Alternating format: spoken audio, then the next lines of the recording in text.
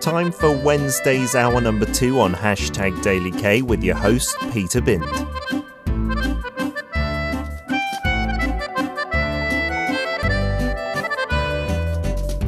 Korean dramas, movies, and even lyrics. Why is the world paying attention to Korean stories? From classics to modern masterpieces, time to dig deep into the charms of Korean literature. On Check It Out with Paul.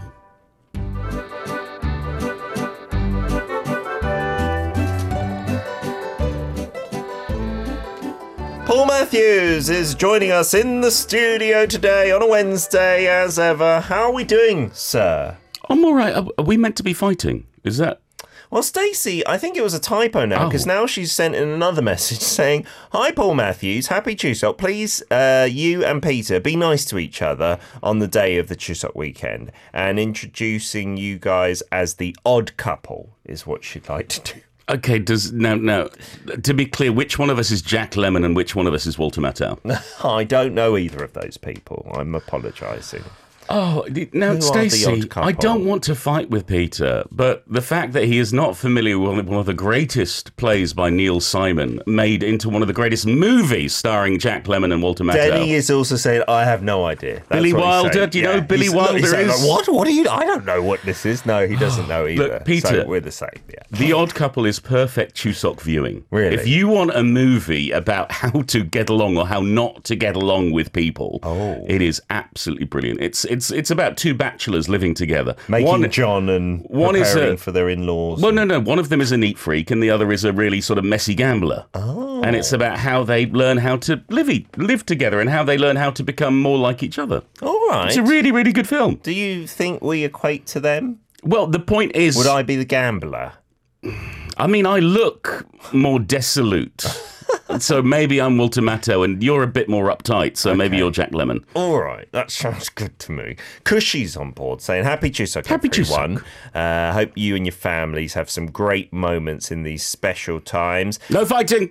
And we were talking about Yeonhyu, which, you know, I translated to long holiday, but I guess, if strictly speaking, you'd have to say it's at least 2 consecutive days off from work as a public holiday, which sounds a bit wordy. And then I was kind of criticising American companies, because from what I know, they're not as generous with their paid leave. But Hartley says, "I work for a private US company that supports the federal government, so we all get the federal holidays, plus we earn about 2.5 days of paid leave a month that we can use at will. So it really depends on where you work, Pete." Okay, thank you. I think it does, but I just think there aren't necessarily regulations about the number of paid holidays an employee can get. Whereas in Europe, for example, it's very strict as to the number of holidays you have to be given. Yeah. So yeah, it's different horses for different courses. What did you think of when you hear the word Yeonhyu? I'm just one of the cool kids, so I like doing the 줄임말. You know, when you shrink it all. So I think it means salmon holiday. Yeonhyu. Hyuga. Yeah. Salmon holiday. Salmon holiday. What would that involve for a salmon? You know what's coming up? What? You know what's coming up at the end of October? Halloween? No. What the else? Salmon Festival in Yangyang. Oh, does that happen then? That does. Okay. So every year, salmon holiday. They're getting a holiday in advance of that, maybe. Maybe. I don't know. I mean, it's not really a holiday for the salmon. They usually end up on the plate. Yeah, that's not so good for them. What are you doing this Chuseok, Paul? I'm going to Sejong tomorrow to see the in-laws, to have some pancakes and some soup and some nice family chats. How is Sejong? Because it's a new build city. How's it coming along? I haven't been coming along very well. Yeah? We spend most of the time in the apartment, so I haven't really seen a lot of it. But it seems very nice. It's all very shiny and new and lovely, and it's not too far from Seoul. Do you often get stuck in traffic going down there around? No, because take the train. Oh, that's good. Yeah. You booked in advance? You have to book in advance, Peter. Yeah. Because in Korea, when it comes to Chuseok and Seollal, if you do not book when the tickets are released, you're going to be sitting with your phone open and the app open for 3 solid days, just waiting for someone to cancel so you can get a ticket. That is annoying. So you doing that? Anything else? I'm working. Oh, yay. Doing 3 shows on Kecheonto on Foundation Day. Oh, that's next Tuesday, right? Yes. Where's that at? I can't say because I would be naming a very big brand department store. Oh, wow, you're doing it at a department store. If I come, can you get me a discount on some of the goods? It's not how it works. And do I have to actually watch the show? It's already sold out. Oh, what's it about? Well, I can't tell you. Oh, you can't tell us that? Is it all it under would be wraps? promotion. Now, I can't promote a big sort of storytelling event at the department store. Gentleman Mr. Matthews, if anyone ever says that he's an idiot and really got disgusting behaviour, don't believe them. Who has said that? I don't know. Nobody, not me. I'm confused. Looking for the elephant, not looking for you, is what this book is about. Are you comparing me to an elephant now? Not at all. Wow. 코끼리를 Stacey, 찾았다. I tried to be nice. He tried to be nice. He did try for a little while. Who's it by? Who's it translated by? What's it about? It's written by Kyung-ran. The Korean title is 코끼리를 찾았어, and it's translated by Heinz, Insu, Fenkl. And it's a short story that's available online for free. Nice. So you can read it. A nice little Chuseok gift from me to you. Well, from the website to you, because I didn't do it. And we get a first-person confession from a woman who feels like there's something or someone living in her room, sleeping beside her bed at night. Oh, is this kind of like a mystery? I'm not going to say. It's a surprise. Okay, it's a nice short story. Looking forward to this. Tell us a bit about the author. We featured Cho Kyung-ran. We haven't. She's been on my radar for a while because there's a novel of hers that's translated into English called Tongue that I've been meaning to feature, but just not got round to it yet because there's lots of things to feature. Okay. So it is our first time featuring her, and she is brilliant. She was born in Seoul in 1969. She studied at the Seoul Institute of the Arts, and she came to writing a little later in life. She made her debut with a prize-winning short story called French Optical at the age of 28. This story that we're featuring today was first published in 2002, and she's gone on to publish various other stories and novels, and her works have been translated into English, French, German, and Hebrew. Wow. And I loved this story. It's very particular. I'm not going to tell you anything about it until we get to the end. Okay. Because I think there's a lovely sort of mysterious unraveling of what the story really is as you go through it. That's interesting. The translator, Heinz Insu Fenkl, sounds familiar. Yes, we've featured him a couple of times. He's very good as a translator. He was born in 1960, raised in Korea, Germany, and the US.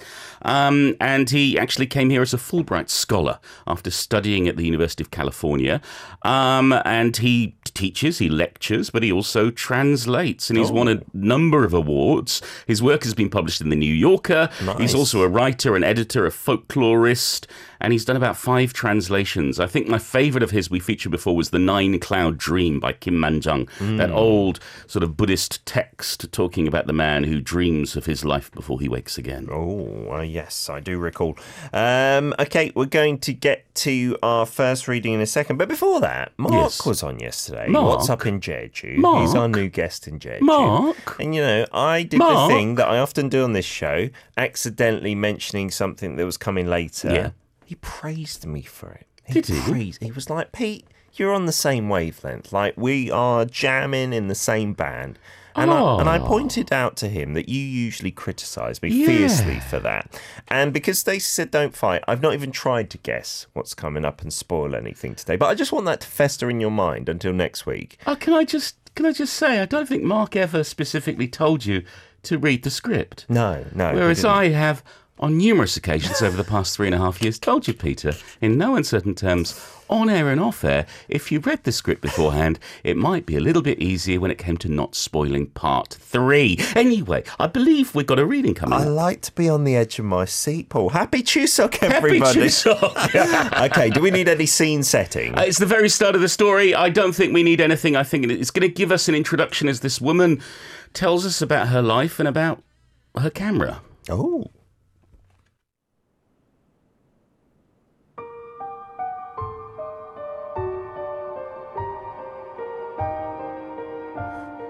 The Polaroid camera I have is a Polaroid Spectra. It uses film about 1.5 times larger than an ordinary Polaroid, and it's more expensive. He bought it for my birthday a few years ago. I remember how happy I was when I unwrapped the present and saw it was the camera I'd wanted so much. He took the first picture.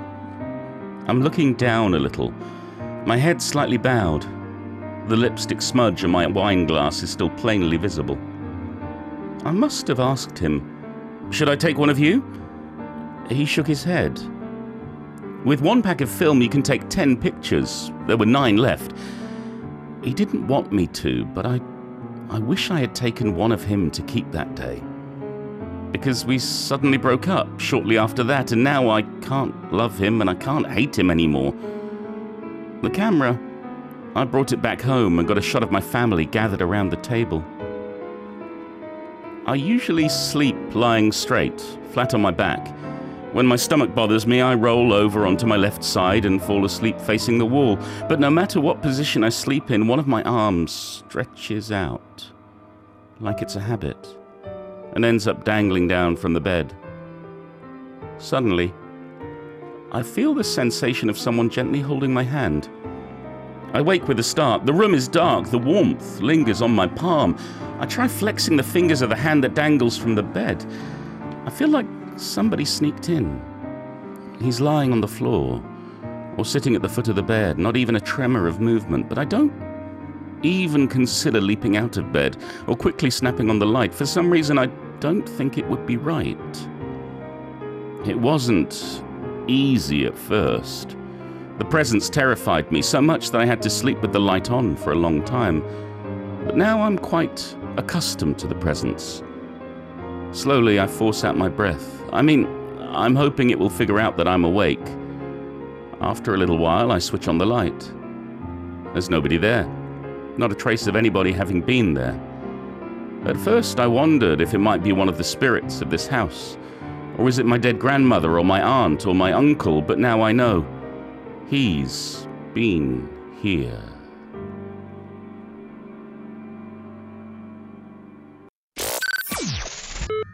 Welcome to Arirang Radio. We're back. Just about for part 2 of the show. You've got a stinky bum. Trying to destroy my poise and my concentration. We're making it a proper Chuseok. We're having a big family Barney. We are indeedy. That was Kyung with Polaroid. Was it? I was going to compliment you on your timing of your reading, how it just faded out as the music was fading out. But I'm not going to now. Instead, I'm going to read a defamatory message from Jennifer Wood about you, Paul. Okay. It says, I'm not sure if you will have time to read this Chuseok message. Oh, should I be reading it then? No. Hey, Peter and Paul. Peter and Paul. Okay, you said it was about me. You didn't mention it was about Peter. I am not able to tune in live today sorry, Jennifer. due to band practice. Band practice, very important. But I wanted to wish you both a happy and safe Chuseok. Happy and safe Chuseok to you too! I hope you are both able to have fun, relax, and more importantly, read. Can't wait for the next adventure next week. Take care of you both. Do you think you'll fit in some reading over the Chuseok 6 days off? I think I will. My biggest problem is I've picked up my certain games console after a year of not touching it. Oh, suddenly you just I just decided I plugged it in and charged up the battery, and now a new game or just the old games? Gone back to Zelda Breath of the Wild, and I'm properly addicted. That's because of our talk with Aaron and Jen, I feel, right? When we mentioned it. But they did talk. It did get me wondering if I should play it again. But you've already completed it, right? No, I never completed. I put 160 some hours into it, but I never completed it because you just couldn't be bothered, or it was difficult to get to the end. No, I didn't want it to end. Oh, so I've started it again. Started from scratch. What? Yeah, that sounds fun. Yeah, but I will be doing some reading, Jennifer. Okay. And thank you. Wishing you a very, very happy Chuseok. And she also said, P.S. you suck eggs. That was it. I didn't want to read that, but I thought, for openness, I had to. Otherwise, I'd be cheating her. Am I your grandmother? She didn't write that down. Sophie says, it's like a camera I had. Memories can't die just like that. He knew he wasn't going to be with a writer and she's suffering from a bad breakup. Oh, it hurts so much. Oh, it's true. She's regretting things. Wow, she got all that from that reading. I'm not sure what Were you listening? Yeah, but I don't know how bad the breakup was. It didn't really go into detail of that. And Tigger is saying he refused a picture of himself and they broke up shortly after, almost like he planned it. No, he didn't plan it like that. It's just one of those things. And ghosts of the imagination are powerful things. The number of times I've freaked myself out with my imagination is astounding. So is the number of times I just shrugged and said, it can eat me if that's my fate. Wow, that's a nice way to think of things. Hartley saying a perfect story maybe to kick off the scary season with Halloween coming up next month. Is it a scary story? That's what I'm curious about. And Ray saying, was it a dream?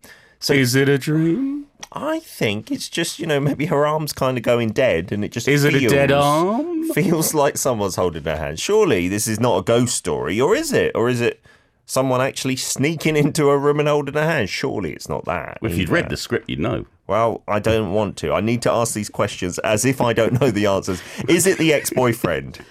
Well, we don't know. We know it's a him. Okay, because That's about as much as we know. We do find out later on, so spoiler alert. Oh. Yeah. About him or about the thing holding her hand? What's happening in the bedroom. Oh. Yeah. You're not unveiling that? Not yet. Okay. So the narrator starts off with this, and then she moves on to talking about her family. Her father's from Yosu, but she's only ever been there once. And she tells us of how her father moved to Seoul after his mother, her grandmother, died, and how her aunt was always so good to them, to the family, always sent up fish by courier. Oh.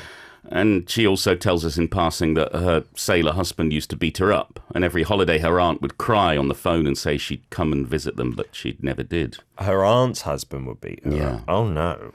And then we learn of how her aunt took her own life. And how her father's younger brother had to be the one to go to the morgue instead of him because her father was dead drunk. That's terrible. And we learn of the chaos at the funeral. There were drunken siblings were yelling and crying down in Yosu, and all the while she was still in Seoul. She didn't go down. She was in bed, holding her breath, lying in a bed, and she floated up from her body. Yeah. What? She had an out-of-body experience. Wow. And that was the first night she ever felt the strange presence in the room. Wow. The night of her aunt's funeral. It is a bit supernatural then. Yeah, and she never talked to anyone about it. No one in the family. Nobody knows about this. And eventually it went away. Stopped happening. But then when her uncle died of liver cancer, the presence came back again. Oh. And she felt it. It felt like it was curled up on the floor at the foot of her bed. And so she clutched her Polaroid camera as she went to sleep. And then she swerves off on a different tangent, and she talks about the different photos that she took with that 10-pack of film. That first one? Yeah. Oh. And then returns to that night. How she woke up. Mm-hmm. She felt the presence in the room. She took a picture. Oh. Turned on the light. And as the picture developed in front of her eyes, she saw what the presence was. This is getting scary. I'm getting goosebumps. A blooming great big elephant. What? Yeah. An elephant? It was an elephant. An actual elephant? An elephant. Obviously not a real elephant, but it's just like this elephant in her room. On the photo? Yeah. What? And then she talks about the living arrangements in her house. She lives in the oktapbang, the rooftop room above her family's apartment. And the building was actually designed by her father. It used to be all for her, for the whole family, but then they fell on hard times. And the space is tiny, but she squeezes herself in there. And then she talks about a Sunday afternoon after she saw the elephant in her room, when she went to Seoul Grand Park Zoo. And she describes the African elephant she saw at the zoo there. Okay. With all the children and the adults crowded round the fence trying to get a look at it. And how she felt some sort of connection to it. And in the next reading, we have this moment between her and the elephant. Wow, this really is about elephants. All right, let's check it out.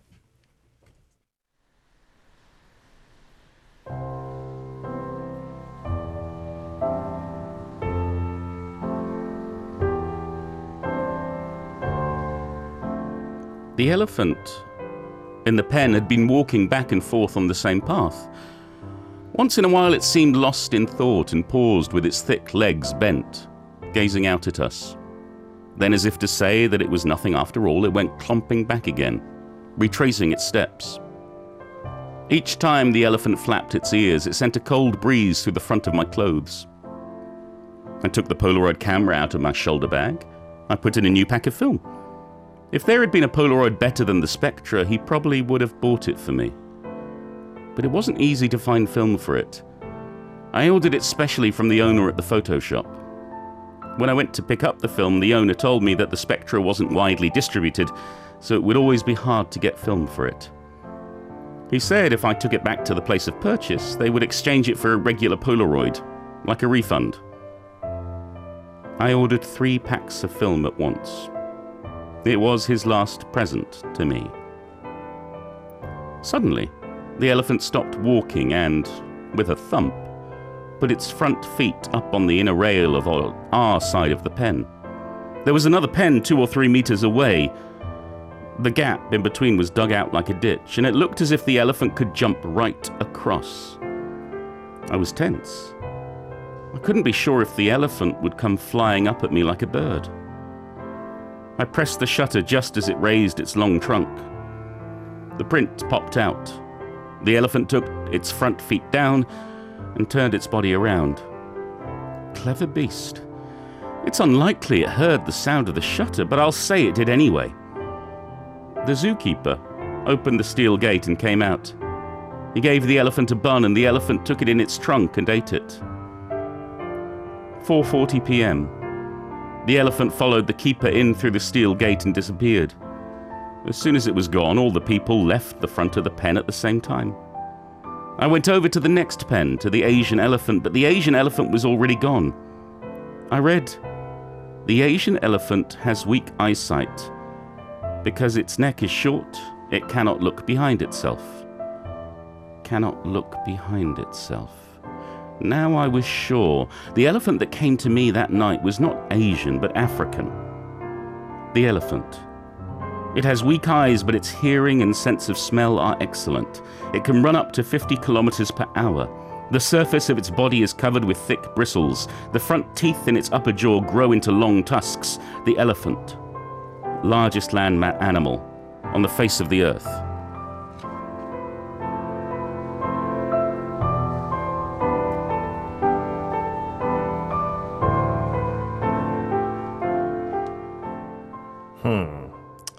So she's now sure it's the African elephant. Well, she was at the time. So why are you humping? I'm not sure. Is this like a kind of figurative thing for something bigger? Does this moment like stick in her memory? Is this like a turning point or something? Sort of. Now she knows it's an elephant. Okay. And she's feeling more dissatisfied, when that happened. Oh. And she fights with her boyfriend. And that night, her mother comes up to her room and says, "Darling, we're in debt. We have too much debt, and we might lose the house." Okay, so she's very stressed, it seems. She would be. And that night, she's in a panic. She's terrified. And the language is unclear here. It's really interesting because she talks of how she's not terrified of losing the house, but of losing him. And it's unclear whether that him is the elephant or her boyfriend or her father. Oh. And back to the present, she tells us that her ex-boyfriend calls her from time to time, asking how she's doing, asking about the house, asking if the elephant has come back. Oh, he knew about that? Yeah. Oh. And then she recalls giving a guest lecture at a university last autumn, and how there was one old classmate who recognized her, gave her a business card, but she hesitated to get in touch. And then months later, she finally did, just recently, wanting to ask, does everyone remember me from all those years ago? But then when she was walking down the street in Shinsadong and someone shouted out, "Hey, Fatty Joe!" she didn't stop. She walked faster. That's in the current day? Yeah. Oh, she couldn't outpace them. And it was her old bosses. What? And that seems to be what her nickname was. Oh. Is. And she remembers her time when she worked for them, and the frustration and the exhaustion and the sexual harassment. And they ask for a number, we get together, and she gives them a fake number. Good. And then she recalls the time when she was kidnapped by a strange woman. What? When she was 4 years old. A woman who was childless and, was obviously not quite right in the head. And the woman took her to a beauty parlor to get a perm to disguise her appearance. And the woman popped out for a moment. And the narrator, 4 years old, didn't know where she lived. The only thing she could remember was the name of her family's church. Okay. And she screamed and cried and said the name. And they took her to the church and she was safe. Thank goodness. Yeah. Her family's home at that point has disappeared. The church remains. And she thinks more about her father, and she thinks about her family and of her ex-boyfriend and how she lost him as she saved the house. And she waits for the elephant to come back. And then she thinks back further in time, to a time when her aunt, who ended her own life, was still alive. That one time in her life she went down to Yosu in the summer. And how it was unfamiliar, and how she was afraid of going into the ocean, how she didn't know how to swim. And she describes the family party with the eating and the drinking and the laughing and the arguing and the crying and the laughing again. And how when her father drinks, he talks about that time.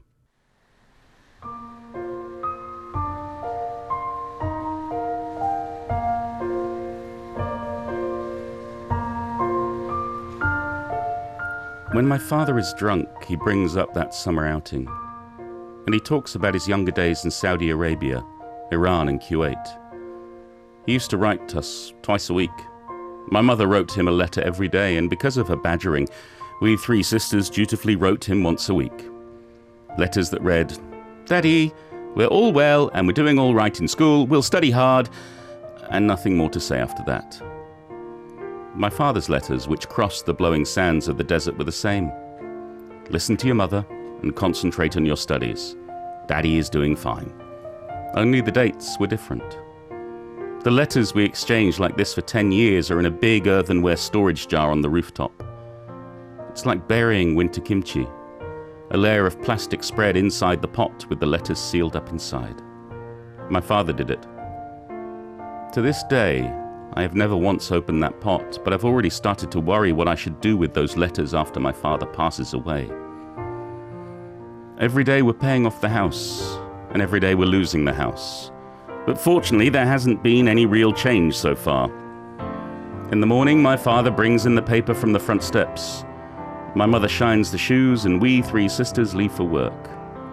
When I'm out of earshot, my father sadly complains that no one seems to notice the old cacti are blooming, and my mother gives us that look. She doesn't come up to my room. When I get a phone call, she puts the receiver outside my door and goes back downstairs. How much longer can my mother climb up and down those stairs with the pain in her joints? I go downstairs a lot, even when I'm reading a book or writing. I wish one of us would hurry up and get married and leave this house. If a room were free, we could move the stuff from the main bedroom there and we could put the sofa back in the living room. But I'm afraid I may be the last of the sisters remaining in this house until the very end. My father still worries that the room on the roof will collapse. His heart pounds, and I worry that his daughter's possessions and books have invaded his bedroom. I'm not the happiest person in the world, but I'm not the most miserable either. When I'm upset or my pride is injured, I sit at the table for an hour or 2 trimming anchovies. If we don't have any, then I'll shell peanuts. Often I get dressed up and go to an Italian restaurant to eat pasta and drink wine. My mother still tells me that people have to learn to be satisfied with less than enough. Now I know what that means, though I must admit, it has taken a long time. I'm still living in this house. This is where my happiest and unhappiest moments are. My room on the roof is warm. It's winter now. I can hear the spoons being laid out on the table downstairs. "Let's eat!" my mother shouts up to my room. "All right," I answer right away, and I thump, thump, thump down the stairs. Sometimes I wait for his call. He's the only one who understands my elephant story. He listens. I can pick up the phone and ramble on for an hour about my elephant. I don't take pictures anymore, but something still appears. Now and then. The house moves. It squirms. And I think to myself,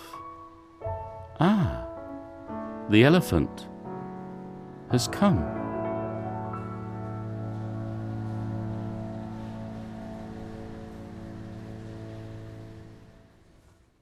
Yeah, your timing was off by about 5 seconds. That was not... Paul. That's terrible. He didn't. My timing was good. Was it not good?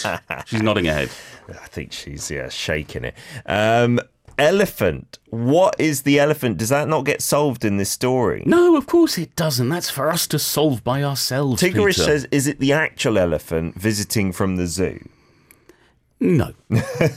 No, I've thought a lot about this over the last few days, and I wonder, is it her guilt? Well, what? Anything? About her family, about her aunt, about... Peter, did you not listen to the story I was telling you? I didn't feel directly she did anything terribly wrong, at least that we found out You about. don't have to do anything terribly wrong to feel guilty, Peter. That's true. Is it about her past? Her family? Is it about her self-esteem? Her body dysmorphia? Hey, Fatty Joe? Oh. There's a suggestion there that maybe at one point she was the size of an elephant, perhaps in her own eyes. That might be it, right? Yeah. And we don't know exactly. Is it self-hatred, a lack of self-esteem? Is the elephant her comfort blanket, her guardian angel, or the angel of death? Oh, dear. It's up to us to choose.